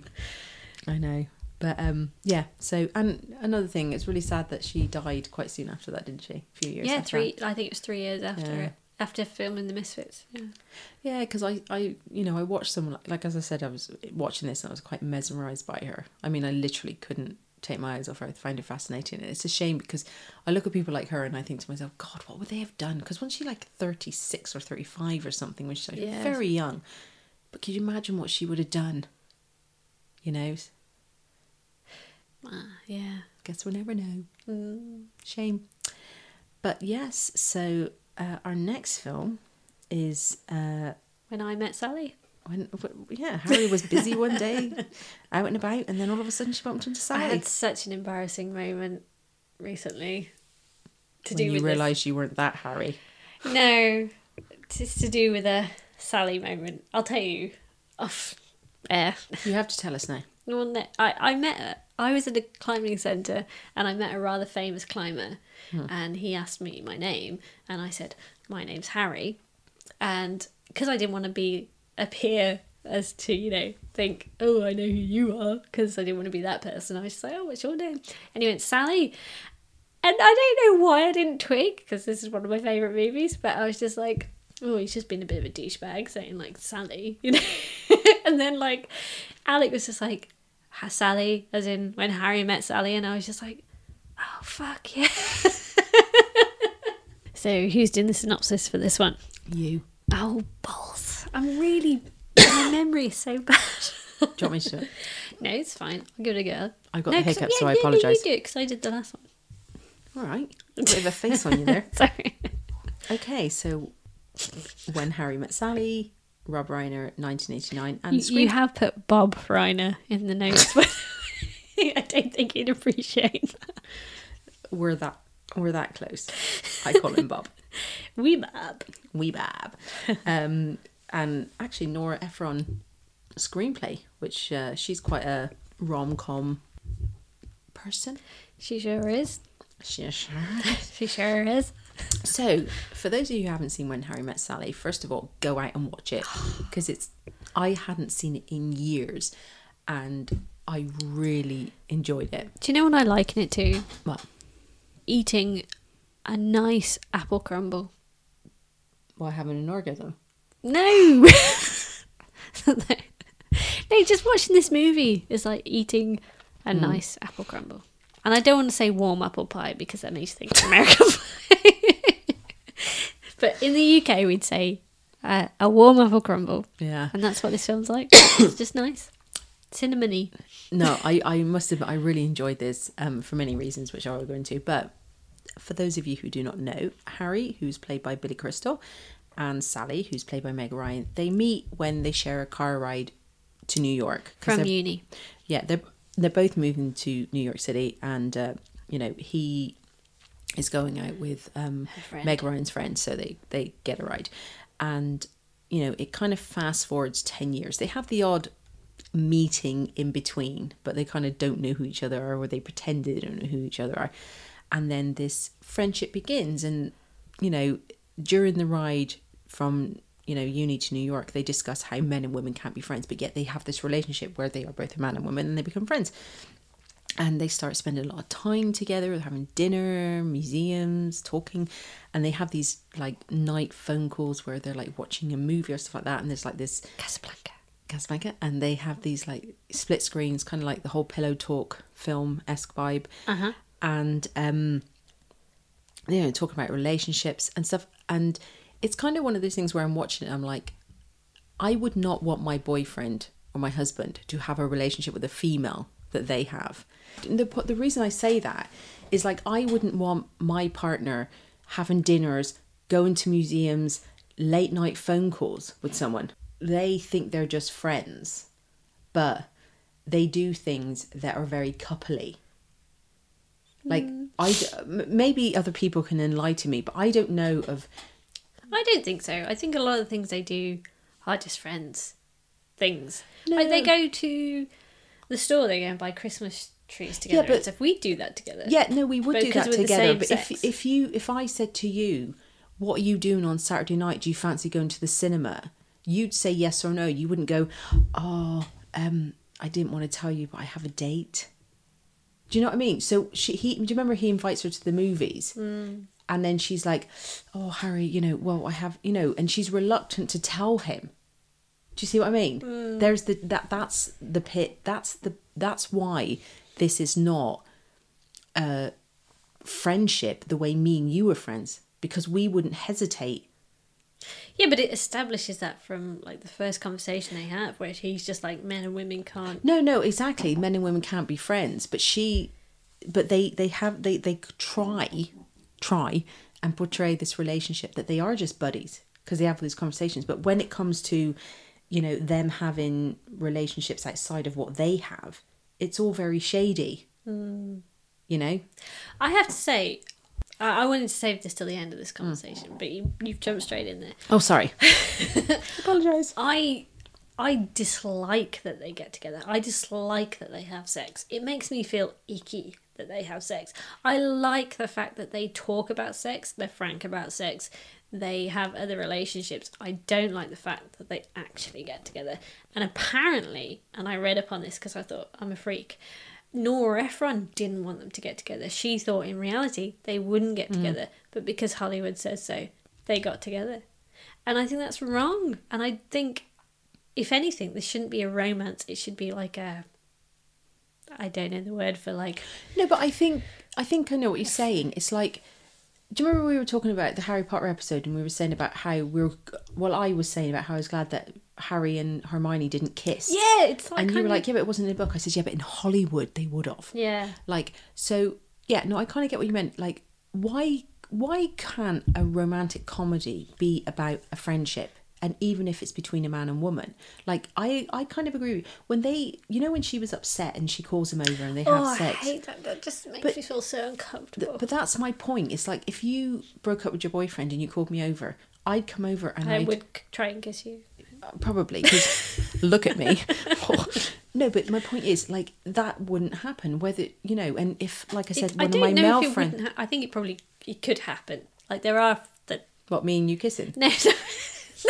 I just mean... I'm a bit confused, Harry. Is there something I should know? I just mean, I think that could happen. Emotions are rife, you know, you just want some comfort. What I'm saying is I have male friends like, but if him and his girlfriend broke up and he went, Lorraine, I want to talk to you about it, I would never go over with thinking that. Yeah, but he didn't go over thinking he was going to have sex with her. No, but the point is that he should have said no. He should have said no. Yeah, so if you're there with that person in that vulnerable moment... But she fucking knew what she was doing. No. It's like after they've had sex and she's there, she's got that big horrible grin on her face and she's I don't like that grin. Do you want some water? And his face, and it's just... If you were a true buddy, you'd have said, no, you wouldn't have done it. He was thinking with his dick. Yes, he was. You know, so I agree with you in that sense. So, but she was thinking with hers too. I think. No, I think she's I don't always think said- she's I think innocent in she's this. she's I not don't think innocent. she's innocent in this. She doesn't have a dick. But I think I do think there's some sort of merit to the whole male-female relationship, and I do, like you yourself, have a relationship with a guy that it wouldn't enter anyone's head that there would be anything other than friendship. Yeah, no. You know, and I have certain male friends that it wouldn't. But with this, it's like they kind of, it's kind of like suggested, you know, the way they carry on, but I never for 1 minute believed, maybe that was the whole point of it, but I never for 1 minute believed that that's all they were, was just friends. But aside from all that, sip of wine. Yeah, no. Aside from the dramatic romance that you're describing, I do like the comedy in this. No, the comedy side of the romantic comedy. No, I do. At the end of the day, it's still a great film. It's great. It is a great film. Great. But, you know, I think the whole thing of them, I kind of agree with you. I think it would have been better if they hadn't had sex. I just don't like that element. I don't know why. I know it's a romantic comedy, but I don't know. I just think it would have been nicer if they'd have just been each other's best friend. Yeah, because you're that's the thing. It's like you don't have to have a sexual relationship to be In love almost with a someone. romantic partner. Because, like, you know, I love you, but we don't have sex. Do you know what I mean? But that's Yet. okay. No, I'm joking. I'm gonna lock my bedroom door tonight because she's staying here. But you know, that's the thing. It's like it's a different type of romance. Yeah. Like, do you know what I mean? Yeah. And I think, you know, I think sometimes, why do we always have to go to the sex? I know. Yeah, I like they explore the friend. For me, there's an imbalance. They explore the friendship too much for it to then become a romance. Yes. But from another point of view, like, this film is lovely, and like its depiction of New York and stuff is so Especially gorgeous. in autumn. Yeah. Those autumnal vibes. Oh, I love that. Yeah. And when they're in like the Met and it's like autumnal out in Central Park and he's like, put pepper in my paprikash, that kind of bit. It's just I read that apparently he was kind of like improvising a lot of that. And you know, when you see her turn to the side, she's actually looking at Rob Reiner going, am I meant to be? you know, and they just go with it. I love Billy Crystal in this. Yeah, I I do like Billy Crystal in general. I do. I'm a fan of Billy Crystal. I think he's a good actor, and I think he's amazing in this film. From the word go, he carries it, I think. Yeah. Like, she's great in it, like Meg Yeah. Ryan's great in it, but I think Harry is the main character for me in this. And it's more about his character arc than it is hers, I think. Yeah. But yeah, no, I like its depiction of New York. It's a very dreamy New York that I'd like to see. And yeah, I don't like the description of their wedding cake at the end. I can't remember that. It's coconut with Because some people like stuff on the side. But no, I like this movie. It's tender, but yeah, I always do wish that they never get together in the end. It's a strange thing, isn't it, for a romantic comedy? I think in this as well, they position them two very well. Do you know what I mean? In certain scenes, you see them, and everything they're kind of doing represents how close or far apart they are. Yeah, that's true. Yeah, I know. I noticed that because, like, when they're in the car, they've got all that crap behind them, Yeah. and like even they're saying goodbye with the handshake, and you know, they meet up and there's like people in between them, and then when they're close, they're touching and they're getting, you know, it kind of does all these like weird little small things. I think that kind of shows how close or how far apart they are. I think we have to shout out how good Carrie Fisher is in this as well. I She know. gets some amazing stuff in this. I do love it when they're trying to set each other up with the other people. Yeah. And they're like, you know, just don't do anything tonight because, you know, she's a bit delicate and all this kind of stuff. And then next thing is like, I get to cab. Yeah, you going uptown. Yeah. Yeah, I do love this movie. Whether love it's this movie. you consider it a rom-com or a friendship movie, Buddy or movie, buddy yeah. movie, you know, I consider it a buddy movie. But Yeah, that takes a bit of a dip in the air. yeah, Yeah. yeah. Yeah. Interesting how we view that one. Yeah, definitely. So that is the end of our rom-com section. Shit, man. Yeah, it is. I thought we had more. No, we just did the four films. Yeah. I don't think we did it justice, probably. Did it plenty justice. And I think the problem is we could have. I like the fact that we chose films that weren't your typical, rom-com, fairy tale ending type thing. I will just quickly add, I've had a new appreciation for Four Weddings and a Funeral, but I do like that film. I can talk about that another time. Maybe we could do an after the credits on Forward and Snoopy. Yeah, let's do that. I'll get some insight from my mum because she fucking loves that film. Okay. Yeah. So yeah. So next section Is Flashback Film Club.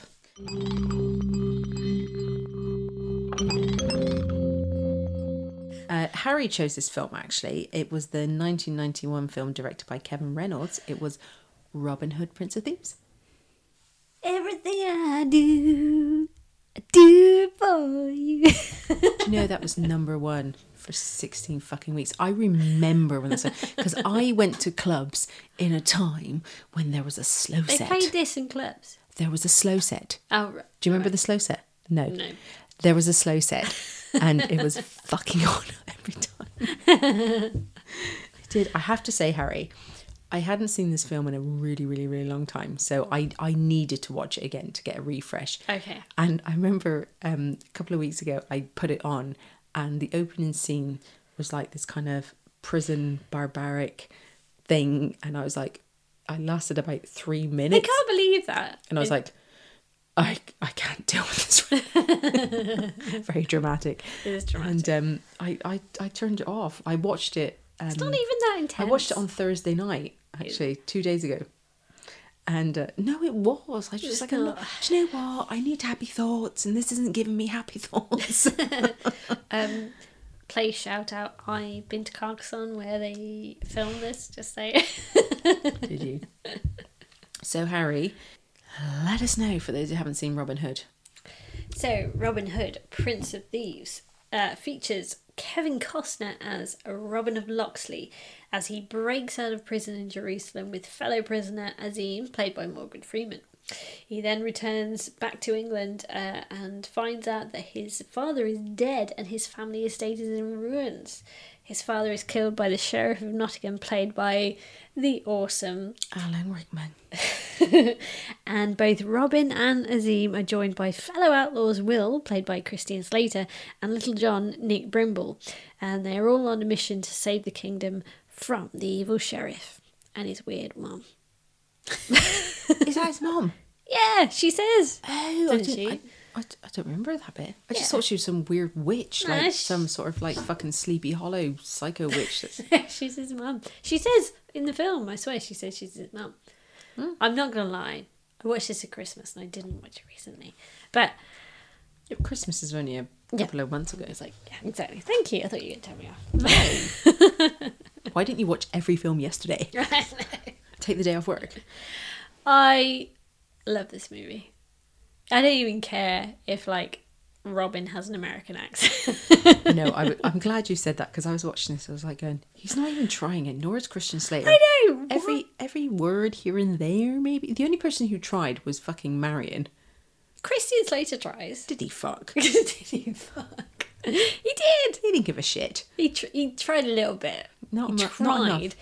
Like, Kevin didn't even try. But do we care? No.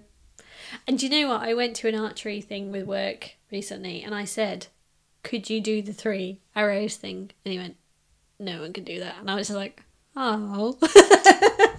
I audibly went, oh. No, that guy just said that because he couldn't. Well, yeah, maybe. Yeah, I'd say that's probably what happened. Yeah. Because I haven't seen this film in years, I forgot how brutal it was.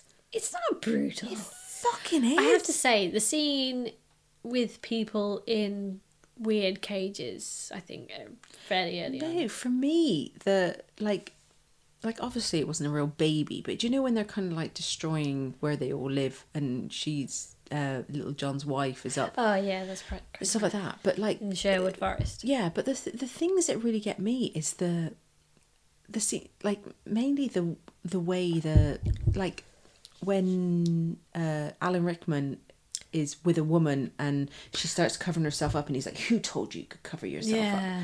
And when he's trying it on, for use of a better phrase, with Maid Marian, and he does this really weird like split leg thing, you know, when he kind of jumps. And and I was like, and it's also barbaric. I didn't like it. That's again what I said. I remember seeing this years ago, and I didn't think like that. God, what was wrong with me when I was in my 20s? But can I ask, did you see my saliva issue? You know, when we talked about Die Hard, and I said I have a saliva issue with Alan Rickman. What is she fucking talking about? Did you understand my saliva issue? Because he's spitting all over the joint. No. He's spitting all over the joint. There is saliva all over that guy's mouth. He's spitting, guys, in case you didn't get that. Watch that and Die Hard, and you'll be like, man, just wipe your mouth. You know, I love Alan Rickman, but in those two roles, He just... Spiddy McSpiddison. I have to say, though, watching... Like, Alan Rickman totally steals this for me. He's amazing in that role. Like, and I'll be honest with you, I didn't enjoy it as much, the film, as much this time around, as I remember liking it the first time around, because I thought it aged. It was very dated. I'll be honest with you, for me. But Alan Rickman, fucking hell, man. I'm going to cut your heart out with a spoon. Oh, so good. He's just... He's... It's just like when he, like, rubs his statue as well with the scars on it as well. His characteristics in it are so good. He is, and it's kind of like, you know, when you see him in other things, and he's just got this way of saying words that cut to the bone. Yeah. You know, and oh god, no, he's the best thing about this film. He is the best thing about this by film. far. I don't know. I struggled watching it. I'll be honest with you. I really struggled watching it. I watched it all, like I said, on Thursday night, and some of it was a bit. I don't know. I didn't. You know, the whole thing with Maid Marian, the way he was basically trying to rape her, and the whole cover up woman. I mean, it really, you know, it. When I'm watching films like this and other films like The Breakfast Club, like we said, stuff like that, it's kind of made me realise how, in 20 years or so, like, I know this isn't 20 years, but nearly 20 years, and Breakfast Club obviously longer 20 years, how I've changed my perception of things, because there was a time where stuff like that wouldn't have fazed me as much, because that's how women were treated, and you just kind of got on with it. You know, even, and I'm not like in my 90s, but now I'd be horrified, whereas back then I wasn't. It's because kind of like you just got on with it if guys made a I play. have to say I'm a bit indifferent. Like, I'm not indifferent. I'm different to that. When I was growing up, I hated that scene from the word go. Yeah, but It's you got to remember, you were born in 87. Yeah, no, I know, but like I grew up. Like when I see thinking this film, I was in my 20s. You know, you would have been a lot younger. You know? Well, yeah. Either way, I was just like, this guy's a prick, and no, I would have saw him as a prick. But like I hated that scene as a kid. I was just like, and I was so glad. I felt Marian's joy when like Robin turns up and like stops it. Yeah, but it's just what I mean by that is like we, wrongly so, were more accepting of the things that were done to women because you just got on with it. Like I said, I remember chatting to women who were like 20 years older than me and going, if someone had come in and slapped your ass at work or went, oh, nice boobs and stuff like that, you'd just be like, oh, okay. You know, and that was normal. It's just the way it was. And I think it's an interesting thing for someone like, I'm probably kind of more of the last generation of that before it got really unacceptable. Like, do you know what I mean? But there was a time where you just kind of went, if a guy did that, you just got on with it. It's weird. You know? Yeah. But now I watched it, because I watched it the other day and I was fucking horrified And I remember I wasn't horrified before, you know? Yeah. This film is one of those films that's just all over the place. Like, it's great, but it's just all over the place. Like, taking it to a different context, like, he arrives in the UK at Hadrian's Wall. You know what I mean? Things like that, like, just make it absolutely stupid. But it's just a winner at the same time. It just is, isn't it? It's just one of those films that you just like, Robin Hood, Prince of Thieves. Yeah. Prince of our hearts. I don't think I'd watch it again, though. What? No, I've seen it enough now. No. Yeah, no, I wouldn't watch it again. Seriously? I mean, if I was in someone's company and they're like, look, I really want to watch this, I'd say yeah, but I would never choose to watch it again. Like, yeah, no, I'd like, if it was on TV, I'd be like, yeah, I'll watch this. I wouldn't, like, put it on myself, probably. No. Huh? But yeah, I just think it's strange as I'm getting like older how I see films in such a different way, and it's kind of like when I think back, like I said, how I didn't think it was as bad as what you would think it was as bad when you first saw it. I'm like, why did I think like that? Whereas now I'm like, that's fucking like, do you know what I mean? It's like, it's weird, but I think that's just how. I think what always struck me worst in those scenes, like as the worst sort of action in those scenes, is obviously the sheriff is attempting to do what he's doing, but it's that horrible churchman is just stood there like, and I was just like, you're the real fucking villain of this piece, because if you just like had some balls and went all about your money, you'd be able to stop this. It made me so mad. Yeah. That whole scene I remember being very young and thinking, this is wrong. I can't wait for Robin to go in and save him. So, any more thoughts on Robin Hood? Nope, I like it. Yeah. Everything I do, I do it for you. Tune. Okay, so I think that is the end of our Flashback Film Club. Is the end of the romance. So it's now time. It did get very romantic, really, did it? We're quite cynical bitches, really. Yeah. I know. Okay, well. Can I just say, to round up the romance, like, I know I should have up the romance. I love romantic. No, I don't. I don't love romantic comedies. They don't do it for me in the romance sense. No, they're easy watching, but with no substance. Yeah, there's no romance in the romantic comedy for me. It's more just comedy. Like, if I want my romance, I go for like my dramatic romance. Like, I get no romance from romantic comedies. And if I were given the choice, I would have talked about You've Got Mail, but I couldn't talk about it because I've talked about it. And we've already done it. Episode 1? That was episode 1. Yeah. Because I think that's the ultimate rom-com. Whereas I don't. But yeah, I was quite bored. Oh, so that's my roundup. Like, I don't rate rom-coms because they don't make me feel romantic. No, I think rom-coms for me, well, don't get me wrong, I've fucking enjoyed watching a few of them, but they're kind of just like an easy way to make a buck. It's like, let's stick Sandra Bullock or someone, Hugh Grant, obviously back in the 90s, who can make us money. People are going to go to the cinema to see it.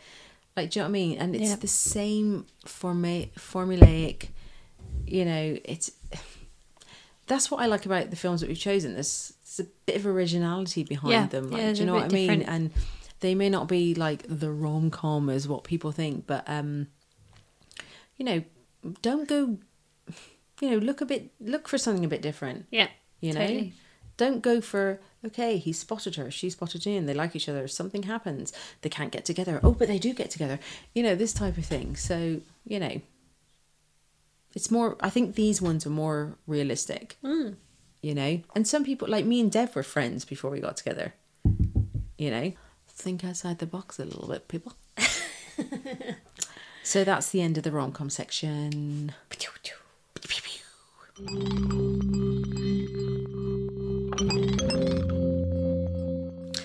What do you want to watch, Lorraine? Okay, I know we kind of mentioned it before, but I do and I will see the Ted Bundy film. Extremely Wicked, Shockingly Evil and Vile. Is that actually the name? I kind of feel like it's a long name. Yeah, I kind of feel like when I Googled it, I was like, is this really the name? But you got Zac Efron, you got Jim Parsons, Sheldon from Big Bang, and no way. Yeah, he's one of the lawyers, and John Malkovich, who can't go wrong. But basically a Ted Bundy story. So that should be an interesting watch. What about you? Anything there? I want to see Destroyer. It's been out for a while, but I do want to see that movie. It's got Nicole Kidman in. She plays a police woman in LA, and she's been through a humdinger, basically. And it's meant I've never heard of it. Oh, it's meant to be amazing, and I really want to see that. And I think that's about it. Cool. I want to see Stephen King's Pet Sematary has apparently been remade. It has. I've watched the trailer. Me too. So I'm definitely going to give that a watch because I remember the original, and hopefully this will be different. Have you anything else, Dan? My stuff I'm looking forward to is in April, but I think we're going to do another podcast. Okay. So. Yeah. No, I've seen a couple of things come up. Basis of Sex, because I've been watching Graham Norton. That's out now. Is that I know? Yeah, yeah. So I want to watch that. That looks quite good. The Ruth Gainsborough thing, and Hellboy. When is Hellboy out? I don't know, but I do look forward to it. I feel like that's been talked about for so long. And there was something today that popped up, and I was like, oh, hang on, my mind is... Oh yeah, I don't know when it's coming out, but it's kind of popping up on the Instagram thing, is the Elton John film. Rocket Man. It's not out till May. I'm really looking forward to that, but again, I was going to say that. Yeah. Okay, we'll talk about it another time. But yeah, I wasn't sure, but it's just that it's popped up along now. It looks really good. Yeah, so good. Okay, well, thank you so much for listening. And Harry, Okay, and thank you for listening. You can find us on Show Me the Podcast on Facebook and Instagram, and you can find us on Twitter at SMTBcast. And Harry, where can we find you? You can find me on Instagram, WordPress, and Twitter as Tales of Peck. Yeah, and you can find me on Instagram, Twitter, and Pinterest as Lorraine Purdon. And as always, if you listen to any of our episodes, just, give us a review, give us some stars, let us know what you think, suggestions for next episodes, because we're always open to what you guys want to hear. And again, thank you for listening.